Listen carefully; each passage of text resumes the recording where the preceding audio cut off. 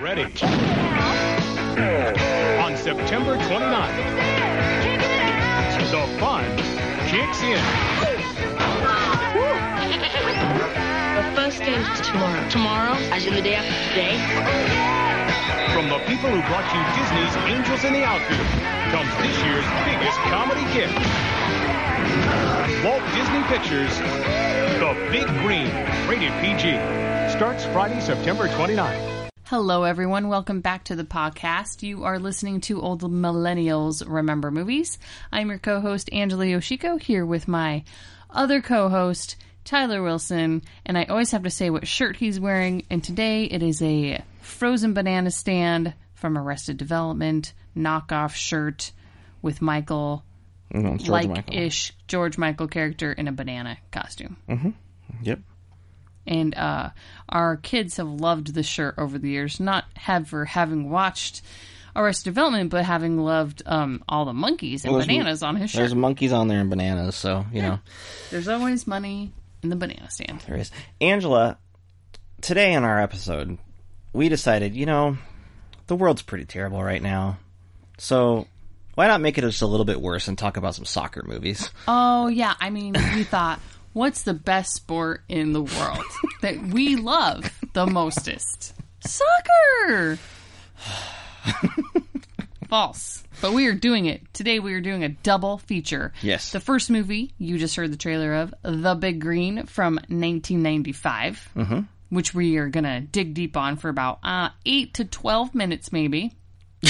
Yeah, just kidding. And then after we talk about The Big Green, then we're going to talk about Ladybugs from 1992. And before we do either of those, we're going to spend most of this episode talking about what we've been watching. Because we are more excited about what we've been watching than we are about those two movies. There's a lot to talk about in those other movies, I guess. But is there? I don't know. I mean, yes, but should we? Well, one is fine. Yeah, one is fine. And then the other one is, we'll get to it. Should never be watched by anyone ever again. I would argue that they're both not very good, but True. one is not horribly offensive. And one is. Okay, but first, we have been actually consuming a lot of media. Sure. You're home a lot. There's a lot of stuff available. Back when we watched Big Green, which was weeks ago. Was it weeks ago? Yeah, we watched it on 4th of July. Oh, wow, okay. Well, I don't know what day it is. So. It's July 13th. Whatever. This will post, in another week. Because we are very tired. Barely posted the last one. This is a evergreen podcast. I don't so know it what doesn't that means. matter. Evergreen means it doesn't matter when you do your content because that's why it lives on forever. Rather than just tap in anytime. Exactly. That's why rather than citing a specific reason why the world sucks, we just always just assume that it is. So it's fine. The world has sucked since God or whatever put humans on it. It's really sucked in 2020. It hasn't really sucked any more than any other century. Well, okay. If we're gonna go back to the fucking Black Plague or the 1918 flu, sure. What are you talking about? I mean, anytime there's been world wars. Yeah, those are also bad. Yes, I understand that those are also bad. Yeah, I mean, really? Okay, so we've been watching stuff. Yeah, we have been. And back on 4th of July. Okay, well, long way to get to that. But okay. You want to watch a family movie because got to keep those young kids up late. So it's we had hard. Fireworks locally. We could see from our house. So yeah. There's so many family movies to pick from, but it's getting harder with newer movies because we either have a choice of going back and watching a movie that we could do on the podcast or trying to pick something. Nah, it's hard. It's hard to pick a movie that we want to watch that we think our kids will like. We have a wide age range of kids too. We have a 9-year-old now and a toddler. They have different viewing opinions. Yeah, but I had heard that Troop Zero with some people that we know in it. Allison Janney's in it. Yes. It's Viola Davis. Yeah. I was thinking of an Octavia Spencer thing I was looking at online today. That's why I was thinking her. Jim Gaffigan. Oh, Jim Gaffigan's in it, yeah. And then the girls are girls. Some young girl. It's kind of like a Girl Scout-like troop in the South. Yeah. So I had been told that this movie was good, even though it was rated PG. It's a new movie from this year. Amazon released it on So I was their excited platform. to finally watch it. Yeah. And we did. We did. Troop Zero. Did you like it? I really liked it. Yeah, it's I think that it does. It's following an outline, a kind of a coming of age tale, a little bit. But when you follow an outline, the important things that you need to do are kind of work on your, Well, keep it character focused. Step one, kill a mom or dad. Well, yeah, that's what I mean. I mean, these are things that are just kind of common to these type of movies. But it's important that you cast, especially when you're doing a kid movie like this, good kids that have personality and they get along well and they spark on screen and they do scenes together with the the A-listers, and I think that this works pretty well. The main girl is an odd girl. She definitely behaves a little bit differently than everybody else. That's kind of the reason why Troop Zero exists. It's like it's kind of the misfits of the town doing Girl Scout like to earn badges, to get a chance to have their voices recorded, to be heard on the gold records back in the day of, representing children of the Earth in case they encountered alien life. And she's just this girl who's into space and stuff, aliens, right? And so Viola Davis is kind of her dad's co-worker who kind of, reluctantly offers to kind of lead the troop, and Allison Janney is kind of like the leader of the highty-tighty group of girls, and so... But they have a little bit of a relationship, Viola Davis and... They went to high school together. Yeah, so there's a little bit of that going on, and yeah, I think it's it's pleasant enough, the kids are engaging, there's enough A-list talent in it, and I don't know, I thought it was sweet, and I liked the ending was, hit those, tugged on those heartstrings in a way that wasn't annoying, I thought. Yeah, I definitely teared up at the end. It's just, it has a nice little, it's pleasant. Sweet. It's just a pleasant movie. I was surprised that it's not a kid movie per se, and that it's like targeted toward kids, but it was very much enjoyed by all of our kids, really. Yeah, our kids enjoyed it. We enjoyed it. It's a good one to watch. Yeah, so solid. Troop Zero on Amazon Prime. Amazon Prime, yeah. Another movie that we watched recently, which I was excited about because I love Brooklyn Nine-Nine and have been growing more in love with Andy Samberg over the years. Because I'm always playing you Lonely Island music all the time. Yes. Probably. I mean, if I had to list my favorite bands... We got Lonely Island. Flight of the Conchords. Just all parody groups. Yeah, that are talented, though. Yeah. Anyway, so been falling in love with Andy Samberg. You had kind of told me a little bit about this movie. You were like, it's sort of like it's a updated version of Groundhog Day. It's a spin on that. It was, and I had not a lot of knowledge of it other than that it played at Sundance before everything shut down. Was a big hit. They sold it for a record number to Hulu. The name of it is Palm Springs, yep. On Netflix. It's on Hulu. Because they sold it to Hulu, just said. Yes. They sold it to Hulu. It sold for a record number. It's great. The movie starts with the opening title it's like one of the production companies is Lonely Island Classics. Hell it's like the Sony Pictures Classics logo, but it's Lonely Island Classics. Love it. And and you're skipping over maybe the greatest thing that Andy Samberg and the Lonely Island have done, which is Popstar Never Stop Never Stopping. That was a great movie. Yeah, exactly. So this is a different kind of movie, though, different vibe. The Lonely Island didn't write it or direct it. It's a directorial, a director, right? His first movie. Directorial debut. Yeah, and a writer that's relatively new too, and it is like a Groundhog Day story, about a guy and the added twist here is that there's two people or more in the loop, trapped in this loop forever, going on and repeating the same day, and it's at a wedding in Palm Springs. I'm a sucker for Groundhog Day repeat stories, movies, TV episodes. I love them. Yeah, and that's the thing. There's a lot of, because Groundhog Day, I would argue, is one of the great American films. Yeah. It's a classic. It's a legitimate classic. It is the movie that describes this phenomenon. Well, right. And especially, so that Groundhog Day is a romantic comedy. And most romantic comedy versions of Groundhog Day are, rip-offs, aren't great. No, because I still like them. Yeah, but, and there's a lot of Christmas, Hallmark-level Christmas movies that have done this premise. Yeah. But, then of course, I feel like it's a great avenue for a good writer and a good team, because Edge of Tomorrow is a sci-fi version of that with Tom Cruise, which is really good, and Emily Blunt, and then the Happy Death Day to You, Death Day and Happy Death Day to You horror angle of it's really quite entertaining. And so it's tough because this one is kind of closer to the romantic comedy realm, but I do think it's enough of a change to have two people going through the time loop at the same time. Well, one who's already been in it for a super long time. I was debating. I wrote a review for this too, and I was debating on whether even to kind of reveal that, because the opening minutes doesn't explicitly let you know that. That's true. And it's kind of fun to see. Like, you're just like, man, he's really on top of it. Like, you figure it out pretty quickly. He's crushing this moment right now. Right, but yeah, Andy Samberg's character's been in the loop for quite a while, like a long time. Like, he hasn't even kept track. And then Kristen Milotti we follow her through her first kind of day and experience through that. And Kristen Milotti is an actress most people know as I guess, spoiler, the mother on How I Met Your Mother. She appeared in pretty much the whole last season of that show, which I like. I really liked her on the show. Yeah. They just fumbled the last episode. But she's great. She has good screen presence. She has good chemistry with Andy Samberg. She's been in The Wolf of Wall Street. She's popping up in a lot of stuff. Yeah, but this is a great role for her, and it's kind of the best thing that she's done, because she gets to play just someone who is in a pretty self-destructive loop before the loop begins, I guess would be the best way to describe it. Which any old millennial's been there at this point in our lives. But what I love about it, and so what's great about the movie is that she's, exasperated by this whole thing, and she thinks that, okay, well, there's ways we can get out of it or whatever. And Andy Samberg, his character's already gone through all of this. He's already tried a million different ways to get out of it. He's moved into the stages of grief into acceptance. Right. And so it's kind of fun. The comedy element is kind of them pushing against each other in that angle.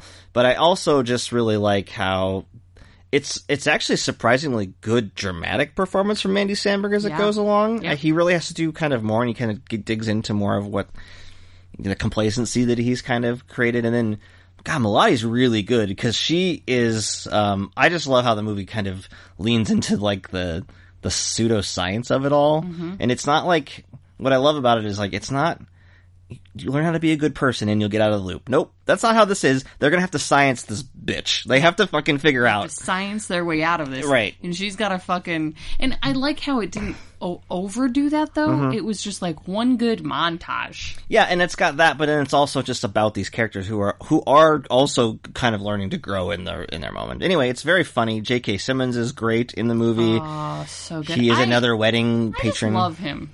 Yeah, he's great. He's really good in the movie too. Yeah. And it's really strong. I really liked it. I thought it's one of the best movies I've seen this year, which is, I know it's kind of weird to say. We've not seen as many as we usually do, maybe, but it's really good. I wish we could talk about the ending, because I just read a headline that was super annoying, but I don't want to talk about the ending. I mean, we're spoiled enough already. But it's too new. Don't go into the ending. Okay. Yeah. Well, I mean, the headline was, did they make it out of the loop? And all I'll say is this, is that answer is very clear. Right. So, like, if you make it to the end of the movie and you're asking yourself, did they make it out of the loop? You're a fucking idiot. It's kind of like, there was this, so, Hamilton is still huge, around the internet and stuff right now, obviously, for good reason. But there's headlines. This is just the internet for you. There's news headlines generating clicks of just like, this is one story I saw today. It's on my Google News feed of Just For You, right? Because I click on a lot of Hamilton things, obviously. Yes. And it was less like, enjoy Hamilton in an all new way by using this Disney Plus feature. And that's the headline. Uh-huh. And you're like, okay, what could there possibly be? You click on the story. It's a whole article, at least 500 words, on turning on the subtitles. Oh. Well, there's a whole article about the ability to turn on subtitles, something that has been available on all these streaming platforms forever. I will agree with you that that's an annoying article. Yes, but an annoying headline. I will also say that I think there's a lot of people out there who find subtitles obnoxious to have on screen, because I've been that person in the past, but then don't realize that, like, if you turn this on a Disney movie or on a musical, you've just created yourself a goddamn sing-along. Yeah, no, they would advertise, like, go get the single. There was even, like, Blu-rays and DVDs, like, get the sing-along version of Frozen. It's like, it was on there from the beginning. Just turn on the subtitles, people. There's some people that need to be cued into that. This is an entertainment news phenomenon, because, like, anytime anything happens it's always better to read entertainment news on social media first, because there's usually, like, a lot of dumb headlines, which is just like, HBO cancels this fan favorite show. And it's just like, okay. So if you just click on the comments, it's just be like, it's the movie, it's the show, run. Saved you a click. Like, these people that just almost the first comments are just like, don't click on it. Just there are people out there doing the good fight and saving us time. What's funny, fellow old millennial, is that your Facebook news feed is so vastly different than mine. It is. I don't like people's personal malarkey. Oh, like their babies and dogs. No, I like babies. Give me baby pictures. Yeah. But I don't know, like self-actualizing and whatnot, I just don't. And then I get a lot of people making dumb comments about COVID, so then I gotta, gotta fight with those either people. Ignore it or fight with them. Depends on the mood I'm in. Sure. And then, there's a lot of movie things, a lot of Funko things. Mine is all like, how to be a more connected parent. Fuck that shit. Or, like, I got time. Have this. Oh! I just got a Facebook ad today, Tyler, that I purchased from. Oh, great. Yep. So, I've been saying that our washing machine has been really... sometimes our washing machine loads get really smelly. And I've tried, like, cleaning it with vinegar and whatnot, but sometimes the clothes in there, and you're insistent that it's the detergent we use because it's all, like, hippie woo-woo natural. No, it's just a certain scent of whatever scent we got is not... it's foul. It's sour and foul. But it only happens when you use that particular stuff. So Facebook clearly was listening to us talk about this over and over and over. They're just listening to you at all times. And then the ad they give me is like how to like super clean your washing machine. Oh, okay. And here's some tabs, you just throw it in. And then it showed me the before and after, and I was like, well, I fucking need this in my life. So I bought those. They'll be here in 4 to 12 weeks. That's a long time. Because it was like international shipping, but I was already too far into it. This is a good comparison. The last ad that I saw on Facebook was of a Ninja Turtle vinyl thing that was like a popsicle, but it wasn't a real popsicle, and they wanted me to buy that. Do you mean vinyl like figure? Well, it's not a... For the listeners. It's a... a vinyl figure is a common, like a Funko Pop is vinyl, right? But this was not a figure. It was what looks like a popsicle. Like a plastic popsicle. Yeah, and a turtle head on a stick. And it's like, buy this. Cute. Yeah, no, but, this is a comparison. Did you buy it? No. Oh. It's too expensive. Oddly way too expensive for such a thing. Mm-hmm. Anyway, so what were we talking about? I don't know. We're in our own time loop here. I have no idea. I don't even know what day it is. Oh, time loops. Right. Fucking... Palm Springs. We are in fucking... It's a time loop right It's now. actually a great time for the movie to come out because it is. It may be a little bit depressing, but it definitely feels that way if you're staying home more than usual. Which we are. You work from home, and our kids have they're on summer break now, but if they're going to go back to school ever again, I don't know. I wake up in the morning, and it's the same morning every morning I wake up. But I've been feeling that way for a long time, just because I've been home with our children for the last 9 years. So I've been in a time loop for quite a while. But you know what? Honestly, I don't mind it. There's always the internet. There's always something new on the internet. Yeah, you're definitely the Andy Samberg. You're like, this is my life now. Seems fine. And I'm like, let's science the way out of You this. could, if you were stuck in a time loop, you could, the internet is infinite, and the things that already exist on that day, you've got plenty of stuff you could do. Like, if you have good internet access, which seems like you probably did, you'd be fine. Oh, yeah, I see what you're saying. You could travel. He did that. He's claimed to have, gone, because if you fall asleep, you go back, right? Well, he just didn't fall asleep for a while, and he traveled really far. Yeah. Until he dozed off, and he's back. He's like had to do some crystal meth or something. Yeah. It's funny. It's a funny movie. But it's good. What I love about the premise of all these is it's adult wish fulfillment. You're like, what would I do? What could I do if I had to repeat the day over? Well, it's weird because you say it that way, because it is almost always depicted as a nightmare. But it's also like you have infinite options and chances tries. And experiments, and you could do really illegal things. You could be very inappropriate. You could say things you never wanted to say before, and with no consequences. It's a no consequence world. Yeah, and that's an adult fantasy. Unless you're Tom Cruise and you're dropped into a giant alien invasion thing, and you're that's killed less constantly. Fantasy. See, this one is more like, who would you fuck? What drugs would you do? Sure. What banks would you rob? Etc. Etc. Gotcha. All right, well, that's Palm Springs. Everybody should watch it. It's good. On Hulu. It's on Hulu. Okay. I don't know. I watched, still watching those Spike Lee movies. I watched his first 2 movies recently. She's Gotta Have It and School Days. Both, I think, were on Netflix.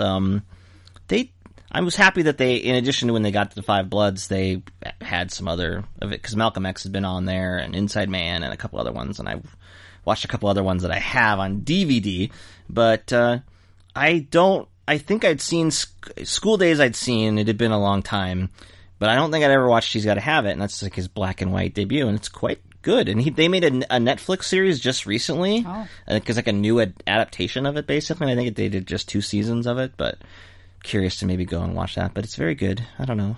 Is She's Gotta Have It anything similar to She's All That? No, it's She's Gotta Have It is about a woman who is just dating 3 men openly at the same time.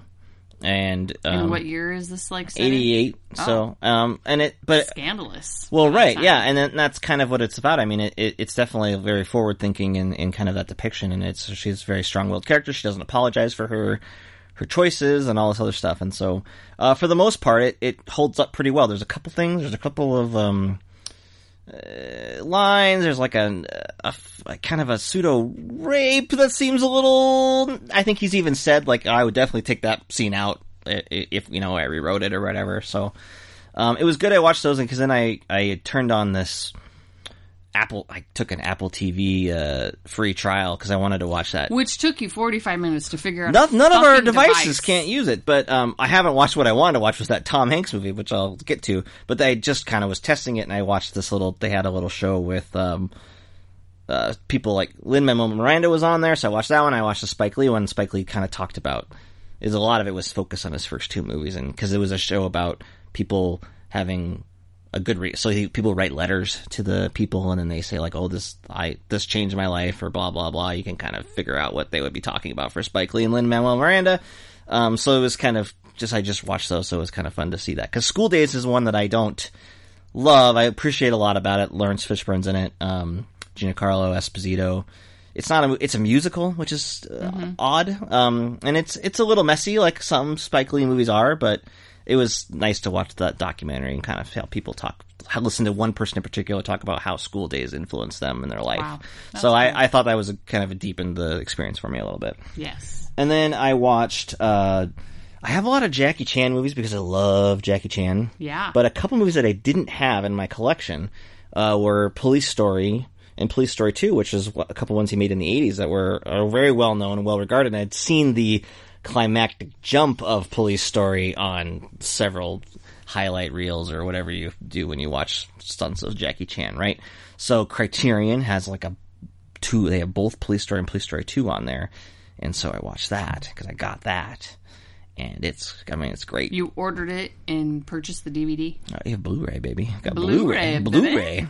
And you invited me to watch a few scenes with you. Not the whole movie. You were like, well, I've already watched the whole movie.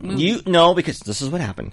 I told you I got it. You're like, I could watch that. And I was like, okay, let's watch it. And then you're just like, I'm tired. I'm not going to do it. Oh, blah, blah, it's blah. 11 o'clock at night and I have to be up at 5 a.m. Oh, I gotta go to bed. Just to turn the computer on at 5 and go back to sleep. What's your problem? God. So anyway. This is my fucking time loop. So, no, but then you got the highlights. I just basically showed you, like, the best, it's stuff so in good. it. Jackie Chan is such a He's badass. incredible, and he was incredible then. He directed the movie. He did the theme song that he sings on the credits at the end. Fantastic. It's got, this is the movie where he's hanging off a bus with the umbrella. That's in the beginning. There's that's also in the beginning is this crash through the shanty town, which Michael Bay ripped off in Bad Boys 2. It's totally the same scene. It's the same scene, and Bad Boys 2 did not do it as good as Jackie Chan. Police Story. Yeah. No, I know. Not even close. I know. What I loved about Police Story is they're going down this giant hill with all these shack buildings that people are living in. Yep. And at least in this movie, there's fucking people in them that are jumping. fucking having to jump out of the way, and then they're also pissed off at them for blowing up and crushing the shantytown. It's pretty good. Versus Bad Boys 2, it's like there's nobody there. Oh, they just mold them. They're driving SUVs, so everybody's just killed. They're just dead. These are little cars, at least. You could dodge that. Oh, yeah. And I love just like that they're real cars that get fucked up. Oh, they're shitty cars, yeah. Oh my god, it's so fun. And then the ending is just this mall fight, which culminates in this jump from 3. And it's great because the movie like shows you that in the movie it shows you the jump 3 different times right after each other because it's like he did it. You're like, this is fucking impressive. You will watch this 3 times. But like my favorite part of that, and I think people who know Jackie Chan know, like my favorite part is when he's fighting in the department store and he like uses the clothes hanger to like classic fucking spin around and hit. Oh man, it's so cool. I love Jackie Chan movies so much. He's the best. But watching it makes me so nervous because I'm like, oh god, yeah, oh fuck. Fuck, he's getting hurt. I love Jackie Chan because, unlike a lot, listen, I love me those Fast and Furious movies, don't get me wrong, they're stupid and amazing, right? Yes. But the likes of The Rock and the likes of Vin Diesel, they don't like getting hurt in their fucking scenes. And there was even that story where their insurance won't allow them to. No, but even in the movies, they're not allowed to, lose a fight. Like, there was never that story that came out of how, we have to count the punches that Vin takes, because if Vin doesn't come out on top, he's just not going to be happy or whatever. Jackie Chan's like, fuck that. He's always on the ropes. He's always barely surviving. He's getting knocked around, and it's all the better for it. It's so much more entertaining because you just, you feel like, yeah, he's awesome. Underdog. He's awesome, but, he's getting hit by 90 guys. It makes it more realistic in a very unrealistic setting. It's more entertaining. It's more fun to watch. There's a great subplot of, he's trying to, in that movie, he's trying to protect a witness, and it's set up it's gonna be the romance between the witness and him. No, he's got a girlfriend who's super annoyed with him. God damn it, Jackie Chan. And it's great. And then the witness is even trying to help him a little bit. She's trying to, but then sometimes she's mad at him, so she gets him in trouble a little bit on purpose. It's kind of great. Fantastic. It's everything, all the best Jackie Chan incorporates that comedy, which I think is good, so. That's what I've been watching. I didn't watch Police Story 2. You want to watch it? I do. Okay. So, in the stunt fighting arena, Jean-Claude Van Damme v. Jackie Chan. Oh, Jackie Chan would win. But, you like... I like Jean-Claude Van Damme, but it's a different kind of because Jean-Claude JCVD is... I like his energy, but it's definitely a... energy. It feels very one, maybe two notes. Yeah, but I really like that note. Don't get me wrong. Yeah, I like those two notes. And I think he's done some good. I think he's given some decent performances later in his career. But the zone of those movies that I really like, he's kind of doing one thing. But but Jackie Chan, I think, is versatile. So, and he's been trying to, now he's older. He's trying to branch out a little bit more, and not because he can't physically do some of this stuff anymore. No. So he shouldn't have been doing it when he was young.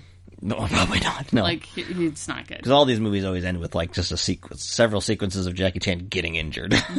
So yes. So that's all I've been watching. So as promised, we would mostly talk about what we've been watching. Didn't you want to mention that other show you were watching, or no? Oh, yeah, sure. Okay.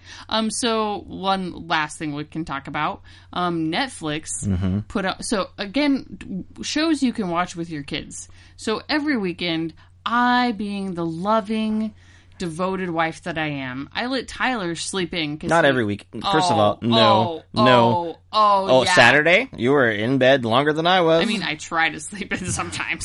But at least one day of the 3 days I have off. You give me one. At least I'll one. give you that. It's nice. I try to let you sleep in. So then I get up with the kids, and I have a couple choices. I can let the TV be on of shows they like to watch, which are terrible. It's always a terrible choice. I can just put headphones on and watch what I want on my phone, which is not really connecting with the kids. Nope. So try to find a show. I mean, we could do something, but it's early and we're trying to be quiet. Yeah, and any activity is loud. Any activity is loud. Right. So trying to find a show that the kids like that I like. Mm-hmm. So that usually leaves us with shows about magic. You watch Tangled, the TV series, which is actually pretty solid. It was very solid. Yep. A little Just Add Magic. Yep. Anything with teen girls and magic, I'm in. So out came non-magical related show, Adventures of the Babysitters. Or the Babysitters Club. Yeah. Whatever it's called. Yeah. Mm-hmm. Based on the book series or inspired by the book series. Yeah. It all started at the very beginning of 7th grade. Hi, we're the Babysitters Club. Call us if you need us. Bye! What if you could, make one phone call and reach a whole bunch of good sitters at the same time? Are you sure this thing actually works? The Etsy shop I bought it from said it's fully operational. Yeah, but it's 25 years old. It's iconic. Oh my god! Good afternoon, Babysitters Club. This is Christy Thomas, president and founder speaking. Seeing a couple trailers on, I was like, I don't know. I actually didn't get into those books. No. I was more into the Boxcar Children books. Me too. I read a lot of those Boxcar Children books. Yeah. I couldn't get into the Babysitter Club books. I was told I couldn't because I'm a boy. That checks out. Yeah. Back in the 90s. Old millennials. Yeah. Yeah. Old millennials are familiar with that. You can't read that book. You're a boy. Yeah. I'm sure I was told, Boxcar Children. Boxcar Children was a gender fluid. Yeah, because there's That's 2 boys, 2 probably why girls. I'm so open to gender fluidity. Boxcar Children was just that shit was solid. I probably Was it, though? I don't know. it seemed like it was solid probably back in the terrible. day, but I keep going back and reading these books with Mary, and I'm like, oh, this is terrible. Anyway, watch the show. Long story short, it's good. is it? Yeah, I watched a few minutes of it and I was surprised at some of the material in it because I was just like, oh, they're kind of being thoughtful about this, and I was just surprised about the content because it was just like this new girl came into town and she was talking to one of the Babysitter Club girls and she was just like, oh yeah, my parents got divorced. He was gay, but like for years just hid it, and like she went into like a long monologue about like it wasn't just like a joke. It was just like taking that idea seriously, and I was like, oh, this is a show that's modern and doing things a little bit differently than I would have expected. Very modern topics, but very classic Friendship preteen, issues. middle school Yeah. issues. Parents getting divorced, grandmas having strokes, Yeah. friendship fights, first boyfriends, first kisses, crushes, that kind of stuff. In which our 9-year-old runs away from oh my when they gosh, start she happening. hides under her blanket and she's like, thinks it's no, gross. I can hear it. I don't need to see it. Yeah, Ew. she doesn't like that.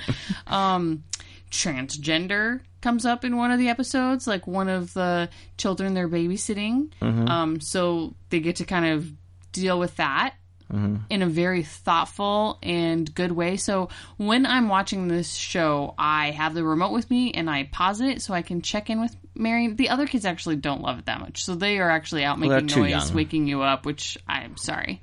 But I like to pause it because not only do I need to talk through some things with her, but it's good to just like ask her to predict what's going to happen, or like, what do you think they're feeling? So I feel like it's a really good like emotional intelligence kind of show to watch with your kid. Gotcha. There's a lot of jealousy, a lot of like like she's pissed off and being awful, but it's really because she's sad about her dad not being in her life. Right. So I think it's like if I had that like exposure of like, okay, maybe I shouldn't just assume the worst about my friends. There might be actual like more stuff going on. Instead, I was too busy watching like Sabrina the Teenage Witch, which probably Right. has less of that. I was, I think she went back and she missed a part of one, so she was watching one and you were doing something else, and I had my phone, I was just like, oh, I'm just gonna chill out on my phone here, and then I started watching a few minutes, I was like, oh, this is It's got some surprisingly pretty good. Yeah, the parents who are acting in it Yeah. are good. You got a little Alicia Silverstone. Oh yeah, I saw her there for a second. Yeah, you got some people. Anyway, I thought, if you've got a preteen girl, I would recommend it, and I'd recommend watching it with them so you could kind of talk through some stuff. yeah, it seemed good. I don't know. Yeah, I mean, for that kind of show. Made a good effort. Yeah. Cool. Alright, yeah, that's what we've been watching. I'd rather watch all the episodes of that several times than the 2 movies we're about to talk about. So, The Big Green.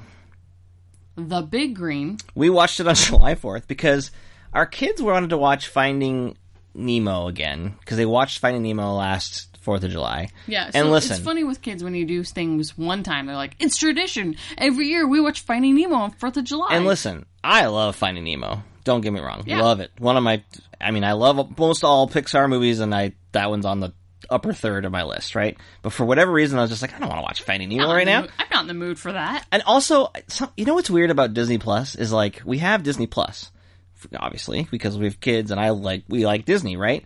But like, sometimes I feel like, oh yeah, we could watch Finding Nemo or WALL-E. I'm just like, I have the Blu-ray downstairs. Like, this seems like I'm being lazy.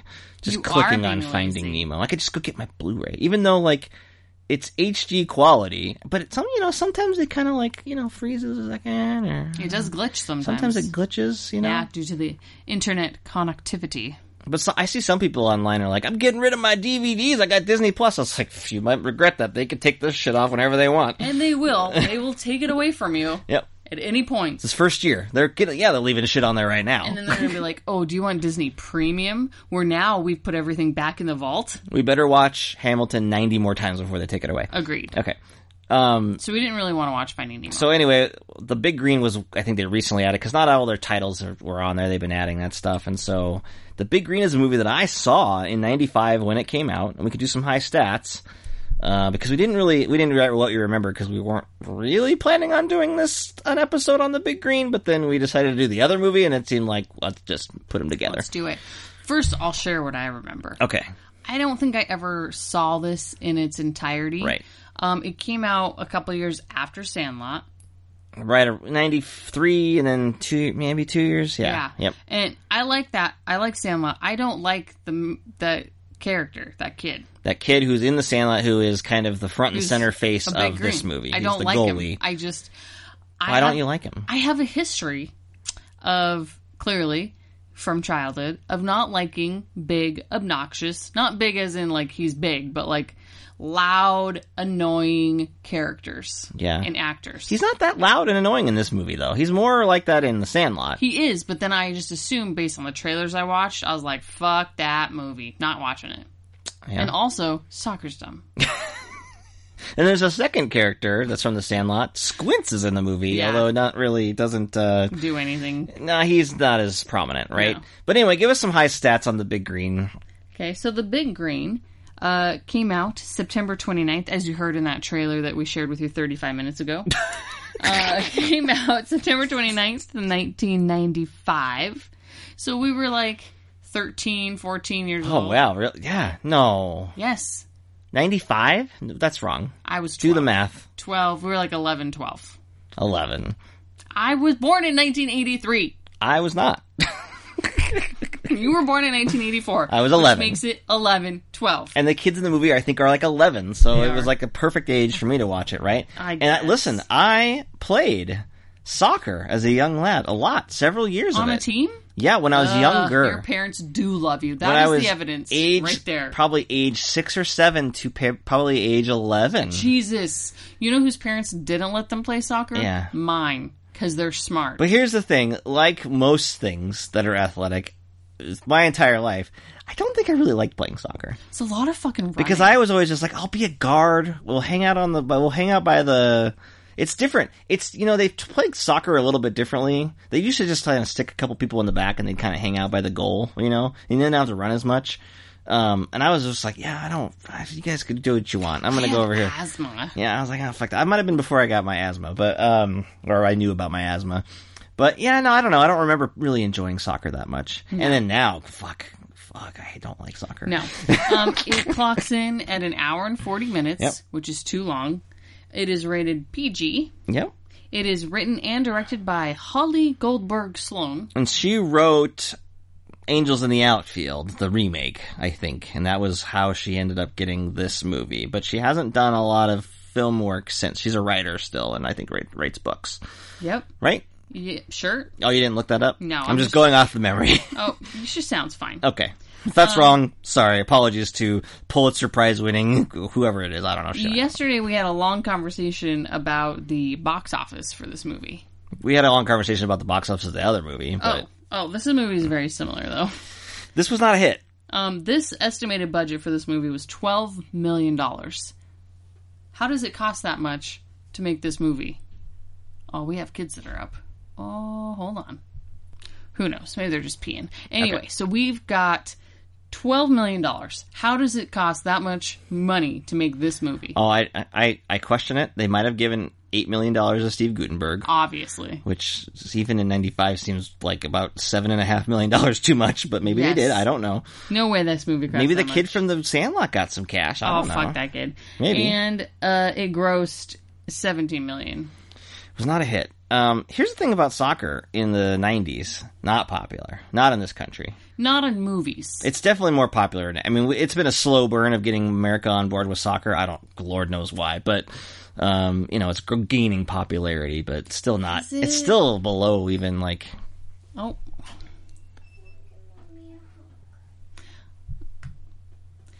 Goddamn kids. Always interrupting everything. I want to give mommy a hug. It's never daddy. They're like, fuck you, Except for our youngest. He loves me. I got one. So far. He'll change. He will come over to the dark side. They always love me when they're young, and then they switch allegiances and later. And then they're like, hey, wait, Dad doesn't like us anymore. I think I'll love Mom more now, though. I like them. They just, I like them. No. I like them better. I love them. You just don't like them once they start walking I like and them. talking. I just like them less. Yeah. They're not babies. Yeah. I don't know what we're talking about. Big Green. How money Oh, soccer. Anyway. Oh, soccer. No one knows about soccer. Listen, if you like soccer, look, that's fine. I don't care if you like soccer. I just personally don't like it. If you're listening to this podcast, you actually might like You probably soccer. do, because these are 2 soccer movies. Yeah, you're probably like, oh my god, I love these 2 movies. These are my favorite movies. I've got nothing really against soccer. I don't care. It seems like to play soccer would be very hard professionally. Yeah. It's a very athletic game. Yeah. It's hard. Don't get me wrong. I mean, to each his own. I just find it boring because they never score. They score like 1 goal or 2 goals, and it's like an hour, and there's just a lot of running around and whatever. That's not for me. Yeah. But, American football's not for me either. I don't watch American football either, so there you go. Baseball. I like baseball. Yeah. Baseball might come back. We'll see. Okay, so it made very little money. Yep. Let's talk about who's in the movie. The Goot. Steve Guttenberg. The Goot. That's pretty much He it. plays the sheriff of this small town. Yeah. We were just talking about this off mic about we think you were looking up a Roger Ebert review of this movie, and you said they didn't even mention doesn't even mention Steve Guttenberg. Nope. And that makes sense because he doesn't actually do anything in the movie. He's in the movie a lot. Present. He's I think he's top billed, although he's definitely like secondary to the coach. There is one thing he does in the movie. What? So he starts out, and maybe this is where the $17 million went. He's clearly wearing a slight fat suit.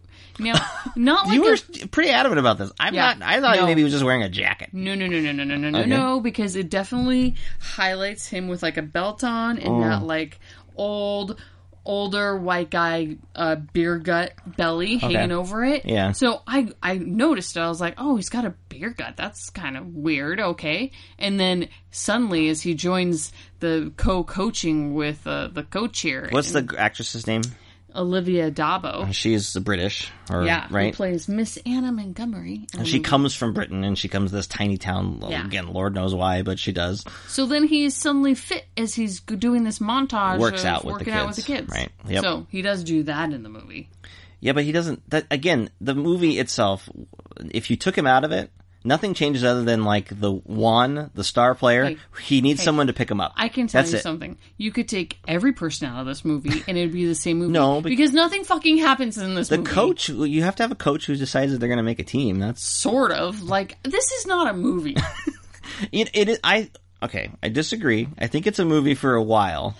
Is it? Yeah, or is it just like... it's a small town. They don't have any money. They need something to do. They're not making any. They're not learning anything. They let you think that this movie's going to be Dangerous Minds with Michelle Pfeiffer because there's these kids who are all fucking dumb.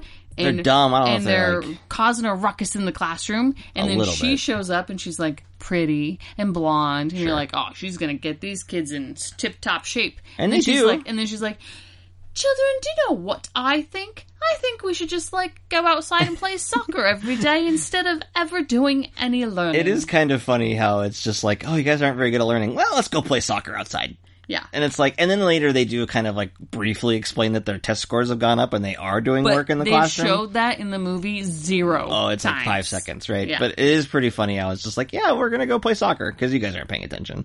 Oh, and by the way, our first game is tomorrow. Yep.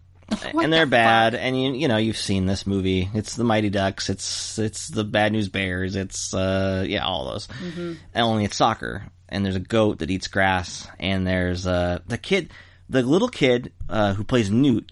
He was it's an actor named Bug Hall who was in The Little Rascals. Yeah, and so he got the "and" credit on this movie. They made a big deal about him being in this movie. Shaw, played by Bug Hall. He doesn't play well. Now, there's a few things. Yes. One, there's a lot of fast forwarding and speedy and sound effects, and I will agree with Roger Ebert. Okay. And I'll just quote him since what did Roger say? First off, Tyler, how many stars did our old man Roger give The Big Green? 2. No. 1. 1.5. Okay. I wasn't that far off. 1.5. Mm-hmm. He talks about how he's unspeakably bored by the prospect of writing a review, in which he observes that The Big Green is a retread of the Mighty Ducks. Sure. It is. It's true. So that was funny. And then he's like, so let's provide an obligatory summary and move on. I like how he's just fucking irritated to have to write this, because I feel fucking irritated to have to even talk about this on this podcast. Yeah. So what he says about that is... Now you said you were setting us up to like make a comment about the zaniness. Oh, here it is. Yeah. I knew the Big Green was in trouble right at the top when the writer-director, Holly Sloan, used the amateurish gimmick of speeding up the action to make something funny. I have never seen a scene in which speeding up the action made it funny. Not even in the Keystone Cops silent comedies, where it was already a cliche. Yeah, I mean, it's true. It's bad, and it's a kind of a thing you see in kid movies, especially. So that's one thing that's obnoxious. It doesn't happen a ton, but enough to bother you. It's like random too, so it'll be like normal, speedy. Well, this movie opens too like these kids are bored in town, so they put a bunch of Doritos all over themselves and let the birds come and eat them off their faces. Yeah, that's the thing that happens in this movie at the beginning. Yeah, they're just like, there's birds are going to come shit on our faces, and they eat the food off our face. Mm-hmm. That's what the Cheetos are for, Cheetos or whatever it was. So the other thing that's in this movie, which I thought was very odd, but surprising, is that there's a lot of kind of adult political things going on. One kid makes a Reaganomics joke. Yep. Which is, it's 95, and they're like, well, what's town right now? I was like, yeah, you could think Reaganomics or something. I was like, that's a weird thing to put in a Disney movie in 95. Huh? Okay. And then, like, the subplot of this is Juan is their better player, right? He's a new student He's a new student, and the mom and them, they're clearly, she didn't want him playing, and it's revealed that she's an illegal immigrant, and he's illegal, and there's a plot of this movie where they're just like the bad coach that's used to go to high school with Steve Guttenberg is just like, oh, wait, what's going on with this kid? Let's call and see if we can get him kicked out of the area. On him, basically. ISIS? Not ISIS. Ice. That's what I said. Roll the tape. ISIS is very different. I definitely said ice. It's very different. I mean, you could debate the morality of you know what I fucking meant. Both of them, but yeah, different. So that's a plot line in this, and it's handled not well. I don't think there's certain people in this country who probably would disagree with the sympathetic portrayal. We'll say that, I guess. It's handled fine, actually. It's surprisingly handled with respect and with intelligence, but it's 5 minutes of the movie and what's it doing here? It was weird. But it was like that Mighty Ducks scene where it's like that kid who's really good and then he belongs on the other line of the district. A little bit of that. It's Banksy, yeah. I mean, something similar. So, like, to you're going to lose your star player. Ha ha ha. And they do lose. Yeah, exactly. So... Again, it was just odd to be in the movie that way. Odd. So then, there's not a lot to say about The Big Green. I think our kids found it watchable because there's kids doing things in it. The other main thing is, like, the kid from The Sandlot. The big draw of the trailers of this was that he's a bad goalie because he keeps envisioning the other team like turning into monsters, or the Knights turn into Knights, or apparently the team called the Zombies, and so they turn into what soccer team? I don't think it was called the Zombie. I think you just imagined that one. Okay, I don't know. But anyway, there's just a bunch of these scenes where he sees them charging at him, and it continues to happen until the very last game, like the very last play of the game, like they do like a shoot off or whatever. What is the deal? What? He's bad at goalie. Just make him play another position. He's too big and fat to play another position. Well, that's not very nice to say about him. I don't know. That's always what the stigma was in the 90s. Like, the big Is that fat spoken? kid Like, oh, he can't run, so he has to play the goalie? Yes. Wow. It's pretty terrible, because he's a really bad goalie. He's probably really bad at everything. This wouldn't even be the team gets very good very fast. Yes. If they just had a better goalie, they'd be crushing every kid. Would. It seems like. Not much to really say about this, other than the movie feels like it plays like that. It's Wait, fine. We're going to talk about how he becomes the monster to fight the monsters. Who cares? Yeah, and that's what he does. The monster he becomes is a Native American. That's pretty bad. So you have all this other thoughtful shit, and then he becomes. It's not so much that he turns into like that, other than like maybe wearing the outfit. I guess is questionable. Questionable, but of the 90s, not unsurprising. Yeah. But it's just the fact that he refers to it as like be the monster, and that's what he turns into. And I think that's a little fucked up. They're mixing their metaphor a little bit too much there. Not good. Yeah. No, what's weird about the Big Green is it's like totally innocuous. It's fine for an hour. It's boring, but it's like every other not quite as good as the Mighty Ducks kind of movie, right? No, this movie did not know how to film and edit. Right. And that's what it brings me to the last half hour, which is, it feels like it's close to like a half hour or 20 minutes at least of this final game. Yeah. And it appears that what they did to make this movie was that they got some kids together and they're just like, well, play a game of soccer. We'll just film it and we'll just see what we get. And we'll just edit it together and call it good. Yeah. And because there's sequences and shots of just like a ball getting kicked out of bounds and then someone running over to get the ball and then picking up the ball and then throwing it in and then them kicking it nowhere again. Yeah. You can't. What are we watching? You can't do that. You have to edit this so I'm interested. It was like watching a kid's soccer game for like 25 minutes, which is way too long. All the children took a little nappy nap during that section. And it doesn't even seem like even the goals, they figured that out at the end too. Like, yeah, okay, someone's gonna score, okay, we'll figure that out or whatever. The only thing they actually planned was the shootout at the end, I think. And we get to see that in real time too. Like, it's, how many is it? I can't mixing my movies up. I don't remember.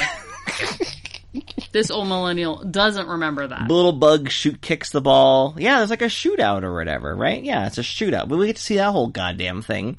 It's like 30 minutes of the movie is like watching a soccer game. And it's like... Yeah. Talking about it is putting me to sleep right now. It's not great. So I thought that was odd, but they definitely just filmed the soccer game and then just like, yeah, just play, kids. We'll figure it out. Mm-hmm. And it's supposed to be the top comedy of the year, according to that TV spot that we played earlier. Didn't you see The Goat? And I would just say this movie was not funny. Yeah, oh, well, there's that subplot where at the last game, that was part of it, too. You know, the bad coach was like, hey, if I win, you have to kiss me, the hot teacher. And she's like, fine, if you win, you have to kiss a goat. Now, to be fair, Marion, our 9-year-old, was very excited about that. The goat. And wanted to see this whole kissing the goat thing. She was... It's the highlight of the movie. She was like, oh my God, because we were like, let's turn off and go to bed. And she's like, no, I gotta see if the coach has to kiss the goat. Yeah. So, I mean, for a 9-year-old, she thought that was pretty funny. Well, there you go. She was like, but I didn't really like that movie. Well, because it's soccer. It's boring. Well, the thing about kids is they tend to copy what their parents say, and on this one, yeah, she was like, it's soccer, it's boring. They watched it. They thought it was fine. I don't think they're going to ask to watch it again, though. Like, they wanted to watch Homeward Bound again, you know what I mean? Yeah. So, there you go. I don't know, I have nothing else to say about The Big Green. Okay. We're going to briefly talk about our next movie, and before we do, I'm going to transition us with a great little trailer. Enjoy. All those beautiful people in this neighborhood. Hey, let's beautify the neighborhood. And stay indoors. To get ahead in business. Good luck. Thanks. Oh, and I'm glad you gave me the right finger. Sometimes you have to play ball. Chester, my company sponsors a girls' soccer team. I'm coaching the Ladybugs. It sort of goes with the promotion, you know? It's a big office right next to mine, just waiting for a guy like you. What the hell you know about soccer? You kick the ball down the field into the net. Try and control the ball. Forget the ball. Try and stay on your feet. Oh, I'm off to a great start. What he doesn't know. Win the game, win the game, win the game. Could get him fired. Get the book, get the book, get the book. I can't look. Hey, what are you, a fish? What he's willing to try. What? Could get him arrested. No, you're crazy, Chester. It'll never happen. Chester put a boy on a girls' soccer team. I don't know really what else to say. Because watching that trailer just makes me think about watching the movie, and yowzer. We watched this on CBS All Access. Just for clarity's sake, we did not purchase it. Ladybugs is a movie that I saw a lot when I was younger, and I don't know why? Let's hear what you remember. Or how? Before we go into some high stats about it. Okay. Well, I'll read what you wrote. Okay. Because you just told me to... we didn't do it for The Big Green. I was grabbing a snack or something. Angie, this is a Rodney Dangerfield movie. I don't like Rodney Dangerfield. I don't think I've seen this movie, but I bet I'm not going to like it. Wow. I crushed that. Check, check, check, and check. And so, listen. Rodney Dangerfield... iconic comedian. Not your thing. He's not my comedian. Gotcha. So I wrote what I remember. This is a segment we call What Do You Remember? Mm-hmm. Rodney Dangerfield is a guy who is dating a lady with a teenage son. Sequest's Jonathan Brandis. But his boss wants him to coach a girls' soccer team, but they suck. So the teenage son is recruited to join the team in drag. It's problematic. Jack A. is Rodney's coworker and assistant coach. This movie is bad. Why have I seen it so much? Why have you seen it I had so not, much? so you had not seen it, so therefore it has been at least, because I definitely didn't watch it at any time where I've been in a relationship with you. So it's been 18 years, at least, and maybe more. But I remember this movie, and I was trying to figure out why that was, and I kind of figured it out as we were watching it. What's the scoop, Tyler? Well, I remember really liking as a preteen or a teenager, really liking the show Sequest. A guest on our show, Turtle Talk Live co-host Sean Scott, and I in elementary school, and maybe middle school, I can't remember what this was. We would talk. It was Sunday nights. Sequest was on at like 7:00. And I would come to school and be like, "Did you see Sequest?" And it was almost like a running gag as children we had. And he's like, "No, I didn't watch Sequest. I was watching. Did you see the new episode of New Adventures of Lois and Clark, or the Lois and Clark: The New Adventures of Superman?" So it was at the same time. He never watched Sequest, and I never watched Lois and Clark. But so every Monday at school, we'd be like, "Yeah, Sequest," and he was just like, "Lois and Clark." You guys are such nerds. So I like Sequest, and Jonathan Brandis was on that show, and so I was like, I like Jonathan Brandis, I like Sequest, I like the Jaws guy too, so, cause he's in Sequest. So I remember seeing that, and then I think it was a movie, Ladybugs was on cable a lot. I was unfamiliar with like Rodney Dangerfield, really, I think, as a younger kid. And then, I must have been like 11 or 12 or something like that, because I also was just like, really into I think I was just really into the girl who's like the cute girl in the movie where Jonathan Brandis falls in love with, she's on a team. Yeah. I was just like, oh, she's cute. And I was like, 11 or 12. And he's cute. And he's cute, right. And so that would be... He is 90s cute. So I think that's the reason. And I don't know. There's nothing to say about this that's like defensible, because it's just not a good film. Let's do some high stats. Ladybugs came out March 27th, 1992. Yes. A March movie. Rated PG-13. It is the perfect 1 hour, 30 minutes. So of all the things it did wrong, it at least did that right. It has the length down. Yeah, it didn't go the hour 40. It had to get to that length by inserting just like extended bits of Rodney Dangerfield's stand-up routine.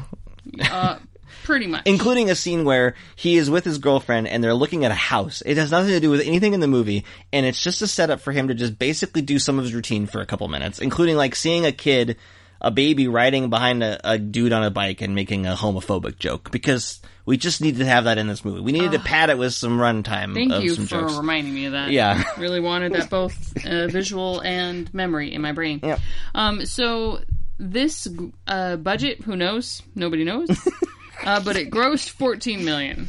And we went on Box Office Mojo because we were trying to figure out, like, that seems bad, but it's like, is it that bad in 92? And we went and saw the list of all the movies that came out, and thank you, Box Office Mojo, because you can see everything that came out in a year. And, I mean, if you go way down the list, you'll find Ladybugs, and you'll look around the other things that kind of clocked in at that amount of money, and there's a couple movies that I know that were bombs, like, I think The Memoirs of Invisible Man, and then a bunch of movies you've never heard of. Never heard of. I heard a shit below this movie. So it bombed. Yeah. Yeah. And it deserves to bomb, because it is, and it is especially bad now. This is a tough movie to watch in 2020. It's unwatchable. It kind of like, so at the start, I was kind of like, I thought for maybe a couple minutes, I was like, oh, okay, I get why I like it. It's kind of, because it's like a kid movie, but it's dirty, right?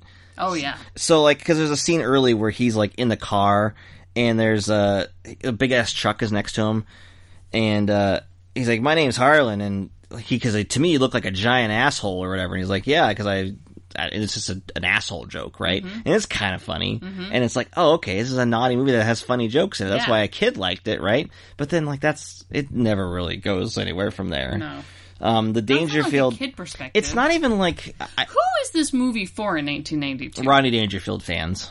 And that's it. Pretty much. And then, like... Yeah, but see, like... But then it has all these I've seen kids. Back to School, which is definitely a better movie that utilizes him more. But... I don't know. It's tough. I think it's meant for, like, teenagers, kind of, because it's Rodney Dangerfield and people kind of know him from... How old do you think he was in the filming of this? Because I just did the math. 70? He looks very old. He's 71 years old. And he's dating a woman who has a teenage son, and she's from Mrs. Belvedere. I remember her face, and you were trying to remember who she was. She's like, it's not Mrs. Belvedere. I was like, well, she's not been anything else, so... she was maybe like 40. I mean, she looks a little older, but she's certainly not fucking 70. She's 71 like fucking years old. So this character, who's like a salesman, at he its should company. be fucking retired. Well, it's America, man. What are you gonna do? You can never retire. Okay, I gotta do the math. Because he died, maybe, when did Rodney Dangerfield die? 10 years ago? Like 43. Yeah, 2004. Yeah. Oh, more than that. But yeah. She's like 43. That's like 30-year difference. And she's still alive. Yeah. Because she was 40 at the time, not 70. It's understandable that Rodney Dangerfield is dead. Because he's old.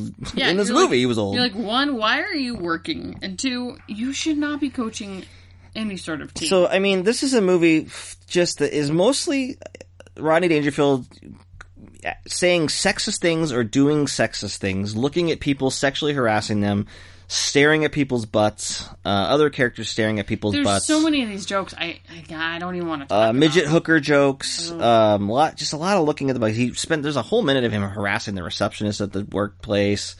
It's very odd. Jack A is, I like Jack A. She was on Sister Sister. I remember that 90s show. That was a good show. Yeah, it was. TGIF. I remember her really liking her in this movie, and I like her. Mm-hmm. She just has nothing to do. I think it's odd that she's definitely in a position of being like a comedic character, but she doesn't really get that much to do. Mm-hmm. And therefore none of it really plays. So she's like his assistant coach or whatever. And then, of course, the big hook of this is that because the team is, he gets roped into, he wants to get a promotion. The first 20 minutes of this is basically Johnny from The Room. Like, he's like, I'm going to get a promotion at the bank, and we're going to get married. It's the same plot, but then man, imagine if The Room switched gears and he became like a coach of a girls' soccer team. Tommy was football. Oh my God. Yeah. That seems like an amazing plot line. Yeah. Let's make it Powder Puff girls football team. Tommy Wiseau, get on that. I heard he got sued recently, but let's get going on that script, Tommy. So then he recruits, because he's got to get this job. So he recruits the teenage son to put a wig on and play on the girls' soccer team because he's good at soccer. I guess he was on the soccer team before. I don't know. I think the movie is not even making statement about that. They're just saying that, like, boys are better at soccer. Like, a boy who's maybe played soccer 5 years ago is better than all these girls. Which I would... Okay, now, listen. If soccer fans might think I'm wrong about this, and that's fine. They can tell me if they want to. But I've seen soccer. I've seen women's soccer, and I've seen men's soccer, right? And I feel like they're both pretty equal in terms of, like, their skill and athletic ability. Am I wrong about that? I mean, I know very little about soccer. It seems like they could just play together. These two movies is that it requires a lot of foot control. Yep. And to me, testosterone doesn't give you that big of an advantage on foot control and stamina on the field. So I know that the reason we have separate leagues is because it's just been that way for a long time, right? And there's money to be had if you have two separate leagues, right? But to me, it seems like, because I remember playing, even as a kid, on like a co-ed soccer team, and those are things that happen. Maybe, I don't know. Can't you just, because in the Big Green, there's girls and boys on that team, right? So that's right. It doesn't matter. It seems like it's a sport, especially that having testosterone is not necessarily. Maybe height does have an advantage. I don't know. Seems like so, but this movie is positing that it seems like it's just because he's a boy. Boys are better. And I would say maybe there's a line where he says he's a star soccer player, but the movie's not selling that. They're selling the fact that, like, boys can do more things. Boys are because better there's at jokes sports. about that, and these are all girls that are very, like, into their nails and into boys, or so shy that they can't do anything. Yeah, but I did want to say, because one thing does endure over since 1992, and I remember it then and I remember it now, and it is my favorite part of the movie, and it's still my favorite part of the movie. There is a character who's shy, who has a very problematic scene with Rodney Dangerfield later, where he tries to get her to... She's saying, like, I'm ugly and nobody likes me. He's like, boys what? Will never like You're me. Beautiful. If I were your age, I'd date you. Don't say that. 2, like, that's really inappropriate. But then he's just all like, oh, just take your glasses off and put your hair down, and everybody thinks you're pretty. And he's like, great. That's a great message to send her, right? I mean, it's the plot of She's All That, so. I know, but also, like... In every other... And in the movie, she actually becomes a better soccer player when she puts her hair down and takes her glasses off, which I find confusing. That tells me that she doesn't need that prescription, or her prescription is wrong. Here's another theory. Her parents are Munchausen her. She does not need those glasses. Maybe. That's true. That's possible. Yeah. Anyway, that seems... He maybe saved her life. Maybe. There you go. Rodney Dangerfield did something good. By the way, his character name in this movie is Chester. Because chest, that's like boobies. I don't know. You get it? There's a part of the movie where he is in a ladies' store and he decides to put balls in his chest and look at himself with boobs. Because that's something. Anyway, I'm getting to the thing that I actually like. Is that character, the shy girl, when she introduces herself, she stands up. He's trying to learn all the names of the kids. And it's the strangest thing. It doesn't seem like it belongs in any movie ever. But she goes, my name is Penny. Pester! Her name is Penny Pester, but she had to like build up to say her last name with such intensity. Yeah. I love it. You loved it. You lost your mind. It's so good, and I wish that everybody in every movie introduced themselves in such a way. Oh, God. I really like that. I don't like anything else movie. So, we don't have to highlight all the things that are inappropriate about the movie, because it would take an hour and a half to take the length of the movie. We would just be going through the script. There's a scene in this elevator scene is the most bizarre scene for a couple different reasons. Number one, it takes time to show people getting on and off the elevator, and like almost to a point where five different extras in the scene have to get off the elevator during the scene, which does not matter to the movie at all. It has nothing to do with anything. They're just planning. They're looking at a wedding book for planning. And 5 different people have to get off and be like, excuse me. No, they say, getting off. And getting off. And then the last 2 say it, they're like very frustrated and they're like upset. Getting off. Is it just because Rodney Dangerfield wanted to have a bunch of people saying getting off? Maybe. You know, like, ha ha ha ha, they're saying getting off, ha ha. I think that's what perhaps. it is. I don't know why that is inherently funny. I solved that question for you. Why it's in the movie. So then, that's not the weirdest part about it. Then, because Jack A is standing between the girlfriend and Rodney Dangerfield, she sees them together looking at his wedding dress. She's like, I just think that's great. You know what? Say it proud and loud and proud. This is a great thing. I'm glad you're getting married. Don't let anybody tell you. And of course, they're referring to the fact that they are like interracial. Which I guess in the 90s, like that was less common, and we were making comments about that. But man, that just seems you can't watch that now without being like, ew. Well, Rodney Dangerfield. Well, it's mostly the part where they're just like, no, and you could say that's that way because they don't like each other that way. But it just the whole thing just is so tone deaf. I don't feel like it was tone deaf then. It's a joke about. It's making it's doing it at the expense of the lady who's making that. Well, yeah, and as you noted, what was that character's name on the cast listing? Liberal lady, which is just frustrating because it's like, no, this is totally a normal, fine thing. Like we shouldn't be calling attention to it. And I know in '92 it wasn't as common, but even then it seems like, why would you make a big deal about this right in the middle of this movie for no reason? Yeah, why is it in this movie? It's a weird thing, and it seems like it's a statement on like that lady being ridiculous, but it is ridiculous because you don't need to. That character doesn't need to say that, but also that like it's being considered like it shouldn't happen, like they shouldn't get married or something. It's very weird. It's very, very odd. Obviously, the dressing up as a girl is problematic throughout the film. Not as problematic as the scene in the dressing room. Right. I mean, there's been these movies in Mrs. Doubtfire and Some Like It Hot. We've done this, and there's a way to do it that's not like terribly uncomfortable. And there's that's his style, though, right? What? Rodney Dangerfield. No, to make people uncomfortable. The premise of it, in and of itself, while dated, is not necessarily, it doesn't have to be intentionally offensive. Whereas I feel like this movie is going out of its way to just, like, be offensive with how it's doing it, right? Because, yeah, there's a scene where they're getting a dress for Jonathan Brandis they need to get a dress for him to wear. He goes in, he's not wearing the wig or anything. He's like, I need to get this dress for, it's his twin sister, he can't have a kid. So the store lady's kind of a little bit sickened out by it, which is odd. But then, like, they go in the dressing room, and there's another woman with her daughter sitting and waiting for the dressing room. And then we get this scene where they're talking about putting his wig on, right? We know he's trying to put his wig on, but the lady's only hearing them and sees, like, their feet, right? And she, like, this is the joke. I'm trying to find it here. Don't worry, I'll be finished soon.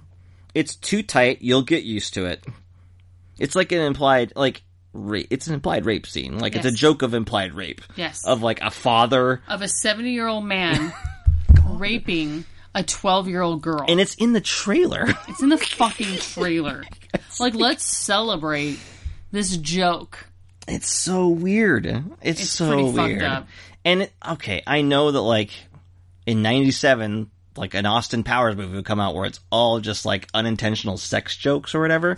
But this is different. Fun, though. And it's like, oh, they think they're talking about sex, but they're not. But this is fun. That's fine. It's you know, it's immature, right? And but this is fun. This is like it's an implied rape.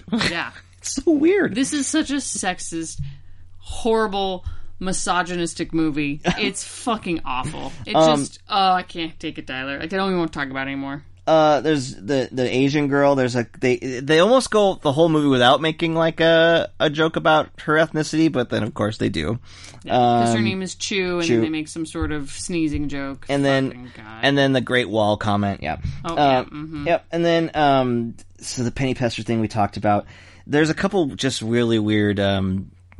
You know, there's a sequence of Jonathan Brandis having to go back and forth, getting out of the dress and into the dress because the girl comes over. Unnecessarily complicated.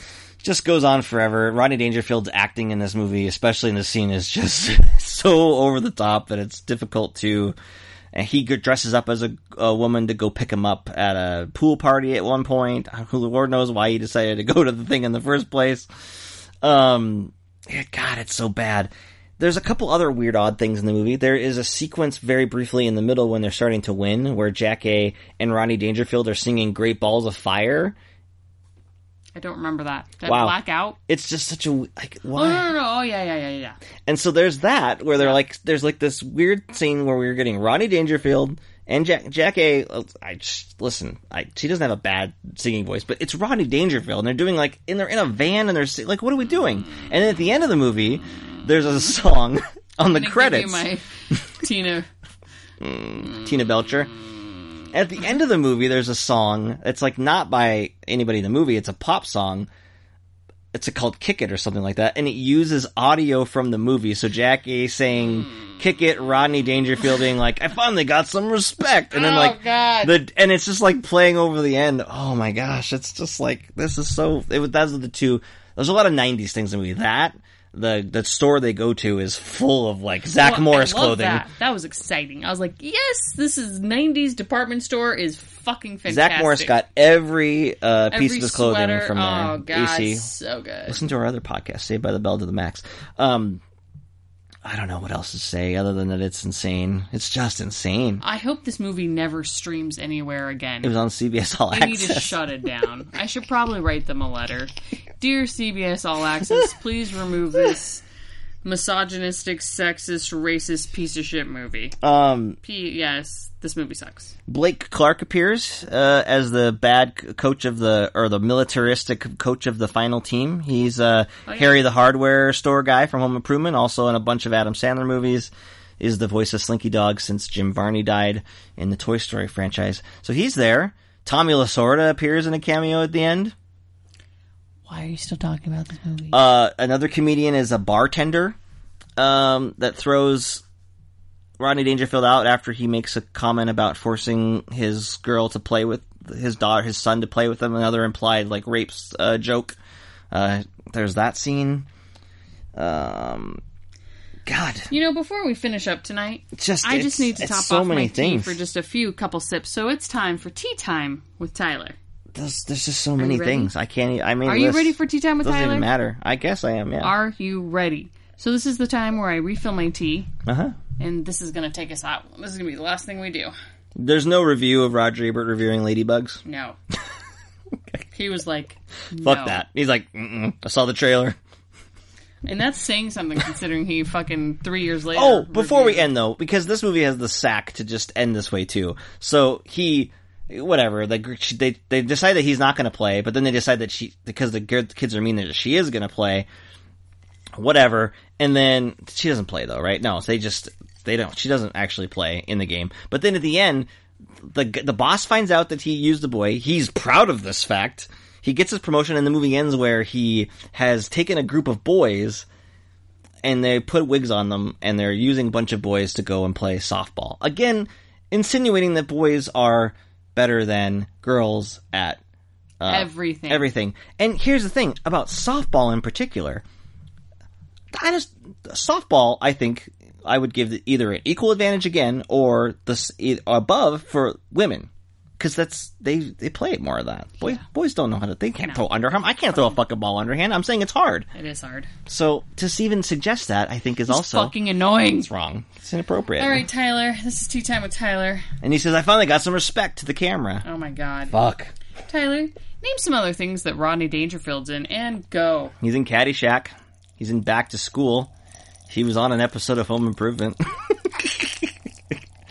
I don't know. Does he appear in the Aristocrats, the Bob Saget movie about the dirty joke? I can't remember.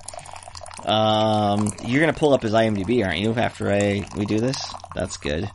He was in a couple of things. There was like a cartoon where he was in a cartoon where he did a voice. Is that something? He's done a lot of voices. Okay. None like recurring though. No, but I thought there was a movie. He's always just voices himself. There's like a movie that came out that was like him as a voice of like a main character. What was that movie? 93, 90, right around there. Down there? Yeah. At the peak of his powers, right around the part of, right around Ladybugs, Back to School. Come on. Show it to me. So I'm not seeing any voices for that. Sorry, babe. Really? Rover Dangerfield? Yeah, that's it. What is that? That was a movie? Rover Dangerfield. And his voice is Rover Dangerfield. Click on that. Was that a movie or was it a TV thing? It looks like an actual movie. That's what I thought. Oh, Rover Dangerfield, rated G, clocks in at 1 hour and 14 minutes, came out August 1991. Yep. It's a Vegas show dog, gets ditched in the sticks and ends up working on a farm. I definitely saw this. He wrote the screenplay. Yeah. And developed the story. Yeah. Oh, God. Yeah. I kind of feel like I need to watch that. Yeah. But, I don't want to. So that one's probably not streaming anywhere, but Ladybugs is on CBS All Access. Wow. Look at you. What a poll. I'm going to give you I didn't know the name, star, but though. I thought it was like his name or something like that. What's it called? Doggy Dangerfield? Rover Dangerfield. Right, they should have just called it Doggy Dangerfield, right? Better name. Rodney Rover. I like Doggy better. Of course you do. I like Doggy better. I like the DD. The DDD. All right. That's enough. He's only in Caddyshack 1, right? He's not in Caddyshack 2, No, is he? I'm not. It doesn't even matter. You don't like him, so it doesn't matter. No. He's a comedian. He's not good in this movie. No. There's nothing... I will watch that Rover Dangerfield. You should not watch Ladybugs. To anybody listening to this. Don't watch it. Yeah, don't be thinking oh, that's a fun throwback. No. And this is a movie that, I mean, when we were watching it this time, I was just like, I have seen this so many times. Why? Unless you are interested in kind of dissecting pop culture sexism in the 90s. This will distill it into one fucking movie for you. This is the apex. It's the apex of it. So you don't have to waste your time going through a lot of material. You can just be like, here are several examples of how sexism was casually celebrated. Because even, I think The Big Green is a good example of this. Like, it's still prevalent in The Big Green because it's the 90s, right? It's still prevalent in shit we see now, right? Yes. But at least, later in the 90s, they had the wherewithal, and that helped because that's only a few years and after it's a this. female writer-director. I'm just thinking of this, obviously, too. But, they're at least, addressing the fact that people are treating her in a sexist way, and she has to kind of, people realize that that's not okay. So that's always, Home Improvement is a great example of that. I just mentioned that. That is a show that is about a sexist character, but he's always wrong, and his wife is always having to try to, it was a very 90s thing to be we're still going to be sexist, but we're going to make sure at the end that you know that you shouldn't be. Because that was the whole point of, Patricia Richardson's part on Home Improvement was, she was never a nag wife, she was always right. Yeah. And so Tim, the Toolman Taylor, had to learn... He was a sexist asshole, but every episode he learned, I'm a sexist asshole, sorry. But that was a very 90s thing. Yes. Whereas Ladybugs is, still holding on to, we're gonna be sexist anyway, who cares, fuck it. Yeah, it's weird. Like, it's a movie that belongs several decades before. Well, it doesn't belong anywhere, but because it's not good. If it would be better if like the jokes. You could forgive some of this horrible shit if it was funnier. Honestly, yeah. I want to meet the douchebags that watch or did watch this movie and like were like, well, nobody did. I liked it because I thought the girl was cute when I was 11. Who spent their $14 million on this movie though? Oh, we didn't even mention, like, the girl is, I don't know how old she was when she filmed the movie. I thought she was pretty when I was, like, 11. Fine. But the movie has a sequence where Jonathan Brandis thinks of her, and she's running in slow motion, and things are moving, and it just... Her boobs are bouncing all over the place. She's young. And you're like, she's fucking 12 years old. I don't know how old the actress is. She definitely still looked under 18 to me, though, oh, number one. Sure. And number two, she's supposed to be, like, 12. Yeah, not okay. Very strange. Not okay. Very strange. This movie's so fucked up. Yep, it's fucked up. That's what it is. All right. So today you listeners talk a lot about soccer movies. If you like soccer, then you obviously you watch soccer and you don't watch these shitty movies. Yeah. The Big Green's fine. You're all like, yeah, Pele. That's David Beckham. Yeah. That's all I got. Brandi Chastain. That one lady who took her shirt off. I think that's Brandi Chastain. There's another one that I know really well that I can't remember the name. Mia Hamm. She was one. There's a big... Well, the women's team's really... I think they seem more famous to me. All right, guys. We will talk at you another movie. Bye. Bye. How long was that episode? Oh, way too long.